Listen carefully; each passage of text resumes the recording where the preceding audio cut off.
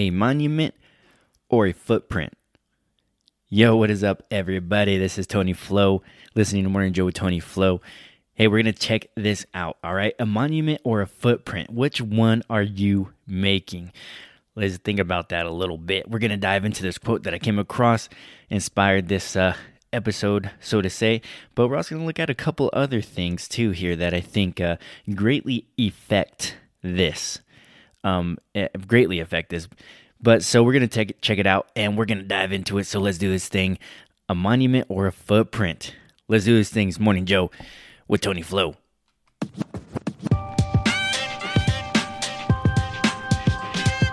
Watch this. All right. Let's do this thing. So, I got to say, missed last week. I had some other things going on. Got some family obligations. My family wanted to spend some extra time, so we did that. And hopefully you're like me and you put your family first before all else. So that's what I did, and I hung out with my son, hung out with my wife. We had a grand time together, and I hope you guys take some time to do that too, because that is vitally important to do. All right, moving on. Let's do this thing. So we were talking about monuments and footprints, right? Monuments and footprints. But first, before I get into the quote that really kind of inspired this episode, I want to check out the one thing. This is the one thing that what I'm going to talk about here is going to really boil down to, okay? And that is how you think. How you think. Because how you think, you're a victim of your thoughts depending on how you think. But we're gonna look at that. But okay, let me get into the quote. I'm getting anxious here. We're gonna get into the quote. Okay, it's by William Faulkner. He says, "There are not monuments, but footprints. A monument only says, 'At least I got this far,' while a footprint says, 'This is where I was when I moved again.'" A monument says I only made it this far, but a footprint says I was here when I decided to move. Okay, that's what he's saying here. So if we look at how we think, and we're going to look at uncomfortable workplace situations, and we're going to look at monuments and footprints, and you're saying, yo, Tony Flo, seriously, like, how are you putting this together? All right, just listen in, okay? We got to think about how we think, because we cannot become emotionally incontinent. Now, if you're in the medical field like my wife is, and you hear the word incontinent, you're like, oh gosh, it's uncontrollable bowels. Well, somewhat similar, okay? We don't want to be emotionally incontinent. I've talked about that before in previous episodes and all that stuff, but we have to control and understand the way we think, and we have to learn how to focus on the right things. Okay, so I came across some statistical data here. I came across some stats about the workplace and uncomfortable situations in the workplace. Some fun here. Gonna have a little bit of fun here. So listen to these and see if you find yourself in one of these buckets, okay? And we're just gonna have a little bit of fun with this. So some of the key findings, that research that was done by Udemy, Udemy. You've probably seen some of their ads on YouTube and whatnot, have you? I know going through college, I saw a couple of their videos on YouTube. Super helpful. Good stuff. Udemy did a research, okay, on workplace and uncomfortable workplace situations and all that stuff.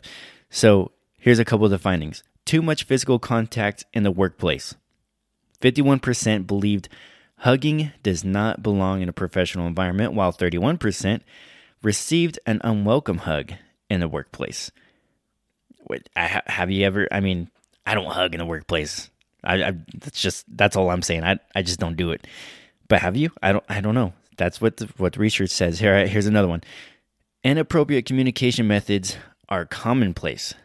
Okay, so 41% have witnessed bullying in the workplace, while 37% believe that their coworkers are too informal on workplace chat or messaging. Now, I know that's kind of become a lot more common now because we're using, like business chat platforms, right? Like Microsoft Teams and that kind of stuff.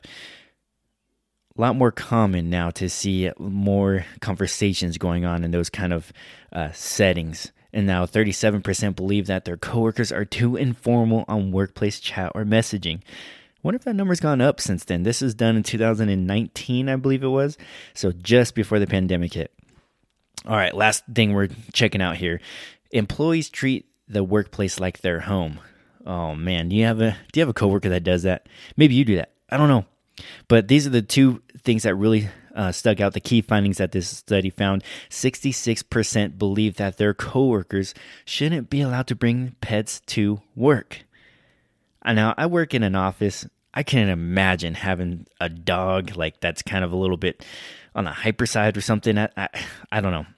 Well, 66% found that, right? 65% believe that workout or athleisure clothes are not appropriate for work. Now, I can understand that, okay? You're in a professional environment. You're not going to wear a tank top to work. Even like a Under Armour, tightly fit.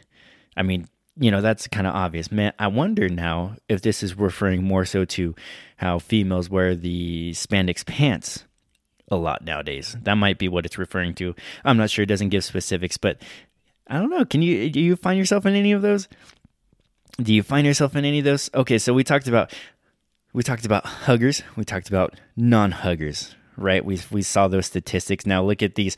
This study goes to find that there's a lot of and you could say this is a generational thing, but this study actually says that is not. The data doesn't show that this actually affects it as much as we believe it is between the two generational differences, right? Like Gen Xers and millennials and Gen Z, right? That stuff doesn't affect this data because of what they were able to gather in the research. But what it does say does affect this are personalities. Personalities affect this majorly. A majority of the data is not data, but the majority of how this is influenced is because of people's individual personalities, not so much relies on generations, but personalities. So it says social butterflies actually set the tone in the workplace, right? It's kind of somewhat surprising because the survey shows that it isn't really generational differences that are driving the disputes, but it's the personality. So, the people who like to keep to themselves are more private at work and all that stuff across all age groups, doesn't matter who, across all age groups, and they just keep their work and their private lives private. But unfortunately, the data shows that the highly social coworkers are actually setting the tone in the workplace environment. So lines are getting a little bit blurred here. So the last little piece of data I want to look at is social butterflies and the worker bees, okay? The worker bees, the people who are anti-huggers and the people who are pro-huggers. Now, this is how they view it, okay? They're asked these questions or statements to say true or false, whatever have you. One says, I believe my coworkers are too informal on workplace chat or messaging.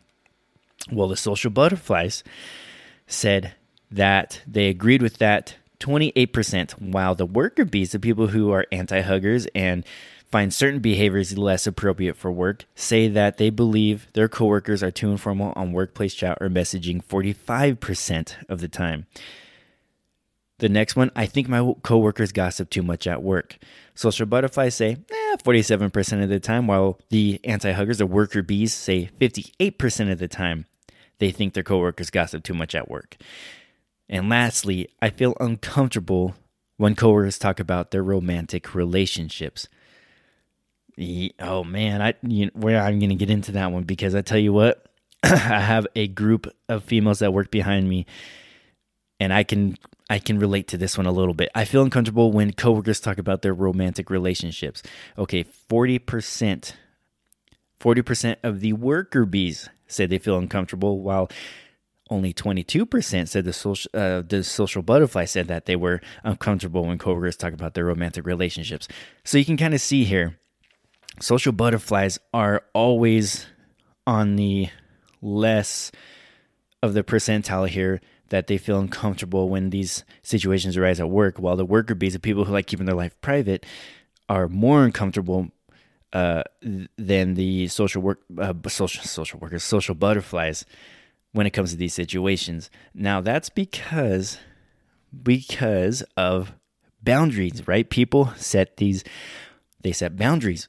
But what happens in the workplace is that not everybody's going to have the same exact social boundaries. They're not going to have the same exact limits, and I'm not going to let people know this or that. Everybody has their own thoughts, right? So it's gonna blur a bit. But what happens when you have boundaries and lines that blur together, especially and specifically in the work environment, behavioral issues and stuff in the workplace actually impact business performance, and because of the blurred lines, it causes employees to be disengaged and unhappy and not look forward to work. Actually, Gallup reports that unhappy, actively disengaged employees cost U.S. companies $450 billion to $550 billion per year. That is a lot of money. So, without boundaries, without lines being firmly established, it costs something. It costs the company something because they didn't say, hey, these are boundaries. This is what we do here. This is not what we do here. Then because those lines are blurred because of whatever having all these different kinds of people, right? Because the lines are blurred, it costs the company something. It costs productivity, right? And and companies pay for it because of the disengaged, the disgruntled employees that aren't comfortable. Now, let's get to the nitty-gritty, as Nacho Libre would say. Let's get to the nitty-gritty. A monument or a footprint. Let me say this quote one more time. They are not monuments, but footprints. A monument only says, at least I got this far, while a footprint says, this is where I was when I moved again. How do you make your goals?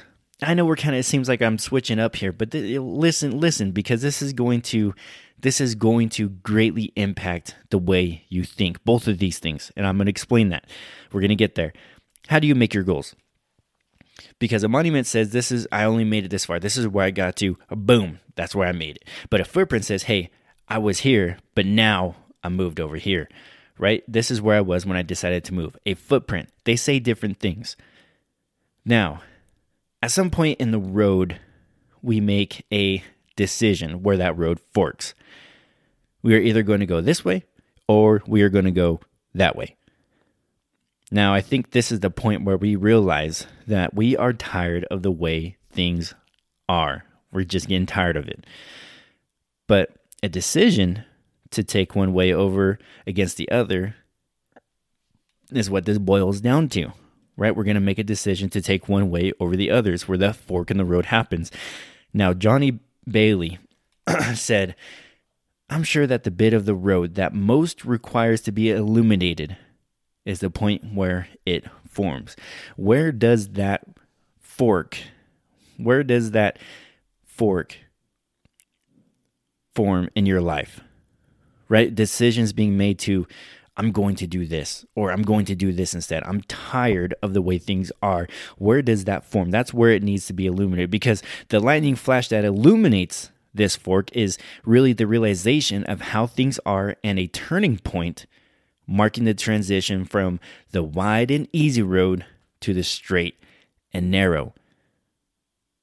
There's a realization that happens where we are saying, look, this is how things are, and I need to make a turning point. I need to turn around. I need to do something different. There's a turning point that marks a transition from the wide and easy road, where most go, mind you, to the straight and narrow and difficult road that not a lot take. Now, think about this, because a monument, the difference between a monument and a footprint isn't just what I talked about here. It's all how you perceive it. I asked before I talked about the monument thing, How do you make your goals? Do you make them just to get there and you're like, oh, okay, did my goals. I lost 10 pounds. Yay. Or do you make goals that are going to continue to push you? Do you make goals that are going to be attainable for you or make it hard for you to attain so you can keep on pushing yourself? How do you create your goals? I mean, that's a curious question. I think that's a thing that we got to think about. Now, if we take this into how we think, okay? I talked about the workplace uncomfortability, right? That is because the lines that are blurred, when you have lines that are blurred and there aren't boundaries that are established, you aren't going to establish those boundaries, or it's harder to uphold what you believe when you are attacked in your mind. When boundaries are not established and there's some assaults that come into your mind, where are you going to turn to? You don't have a line. It's blurred, right? It's going to cause you to be disgruntled. It's going to cause you to be like, oh, what? And you're going to change. You're just going to go with how you feel. You're going to go with how you feel. And I talked about emotional contents, remember? All right. We're going to see, you see this kind of lining up now. You got to have boundaries. You got to have boundaries. And you got to understand, you got to learn how to think, because you don't want to see things just as monuments, but you want to see them as footprints, because you are continually moving forward, so to say. Monuments, think about the monuments in America, right? We have monuments to mark a point in our history or to illuminate people who changed the future going forward, to mark that spot and say, this is when it happened, right? This is when it happened. This is where we made it. This is how they did it. This is who it is that changed the course of whatever, right? We have monuments to represent that, to mark that transition. But is it a monument or is it a footprint in your life? How do you set your goals? It all depends on how you think. Boundaries are set depending on how you think. See where I'm going here? Yeah, you're like, oh, uncomfortable workplace situations and monuments and footprints and how you think, that don't line up. Well, I'll tell you what, I'm making sense of it right now. I think I am. Are you with me? I'm telling you, how you think is important, because you must be violent and aggressive with your thought life. Because if you are not, you're going to fall a victim to your thoughts. You're just going to let any thought that comes into your head control how you feel and how you react and how you respond to situations. Now, I talked about emotional incontinence, and that is true. You don't want to be emotionally incontinent. Because if you are, then you're just uncontrollably allowing your emotions to dictate how you feel, decisions you make, borders that you create. You're going to just let it run rampant in your mind, and you can't have that. You can't have that, because you have to have the battle, the war that is going on in your mind, that you say, I'm not going to allow these thoughts to control how I think, the decisions that I make, the boundaries that I set. You can't allow your emotions to be involved in those situations, because like the Bible says, you must take every thought captive. Take every thought captive. You can't just and let me explain this, right? Take every thought captive. You are going to hold it prisoner according to the way you think. You're not going to let it run rampant and let it do everything. You're not going to let the thought just run around and tell you what to do or control your emotions. You have to take it into captivity. It's your prisoner. You're not the prisoner of it. You're not the victim of it, but you are holding that thought captive. It is your prisoner. And that is because you must do that in order to focus on the right things. Even the Bible says that we must focus on the right things and hold every thought captive to the obedience of Christ, because of the importance of how you think. You got to focus on the right things, and the things that point out here, things that are true. Don't focus on things that are lies. And that means you got to be able to pick out the things that are lies. That's a whole nother thing. I'm not going to go on that. You got to focus on the things that are true, noble, pure, and admirable. All of these things are the things that you must focus on, how you think. Because when you focus on these things, the boundaries you can establish firmly and clearly. You focus on something, on the right things, you can establish the boundaries firmly. Okay? You got to control how you think. You make warfare in your mind, and you tell those, and you have to remember, and you have to tell yourself those thoughts. You're not going to be a victim to it, because it's all about how you think that determines if that's a monument or a footprint. It's how you think that determines what boundaries you're going to set for your life and or your family. It's all about how you think. All right, everybody. That's what I got this week. I hope that made sense to everybody. Went a little bit longer than I typically do, but you know what? I think that was some good material. I think that was a little bit meaty, a little bit hearty. Hey, don't forget to go check out the website. Don't forget to check out the blog, some additional content, some more of my thoughts on this subject. Don't forget, merchandise is coming soon. I've been talking with some other people to try to help me get this thing going, and so you're going to start seeing it a bit more here and there, sprinkled here and there, so keep an eye out. I'm going to have some merch dropping. You want to help support the podcast. Hey, even though you listeners over there in the UK, I see you guys. I see you in the UK. I see you. It's going to be available to ship worldwide. Don't worry. I know everybody's wondering. No, just playing. Don't worry. It's going to be available. So if you guys are able to support the podcast, that is greatly appreciated. Don't forget to share this with a friend. Write a review. That greatly helps the podcast as well. Again, thank you, everybody. I hope everybody has a great week. Get up, get after it. Go get some. Let's do this thing. Morning Joe with Tony Flo. I appreciate y'all. I'm out.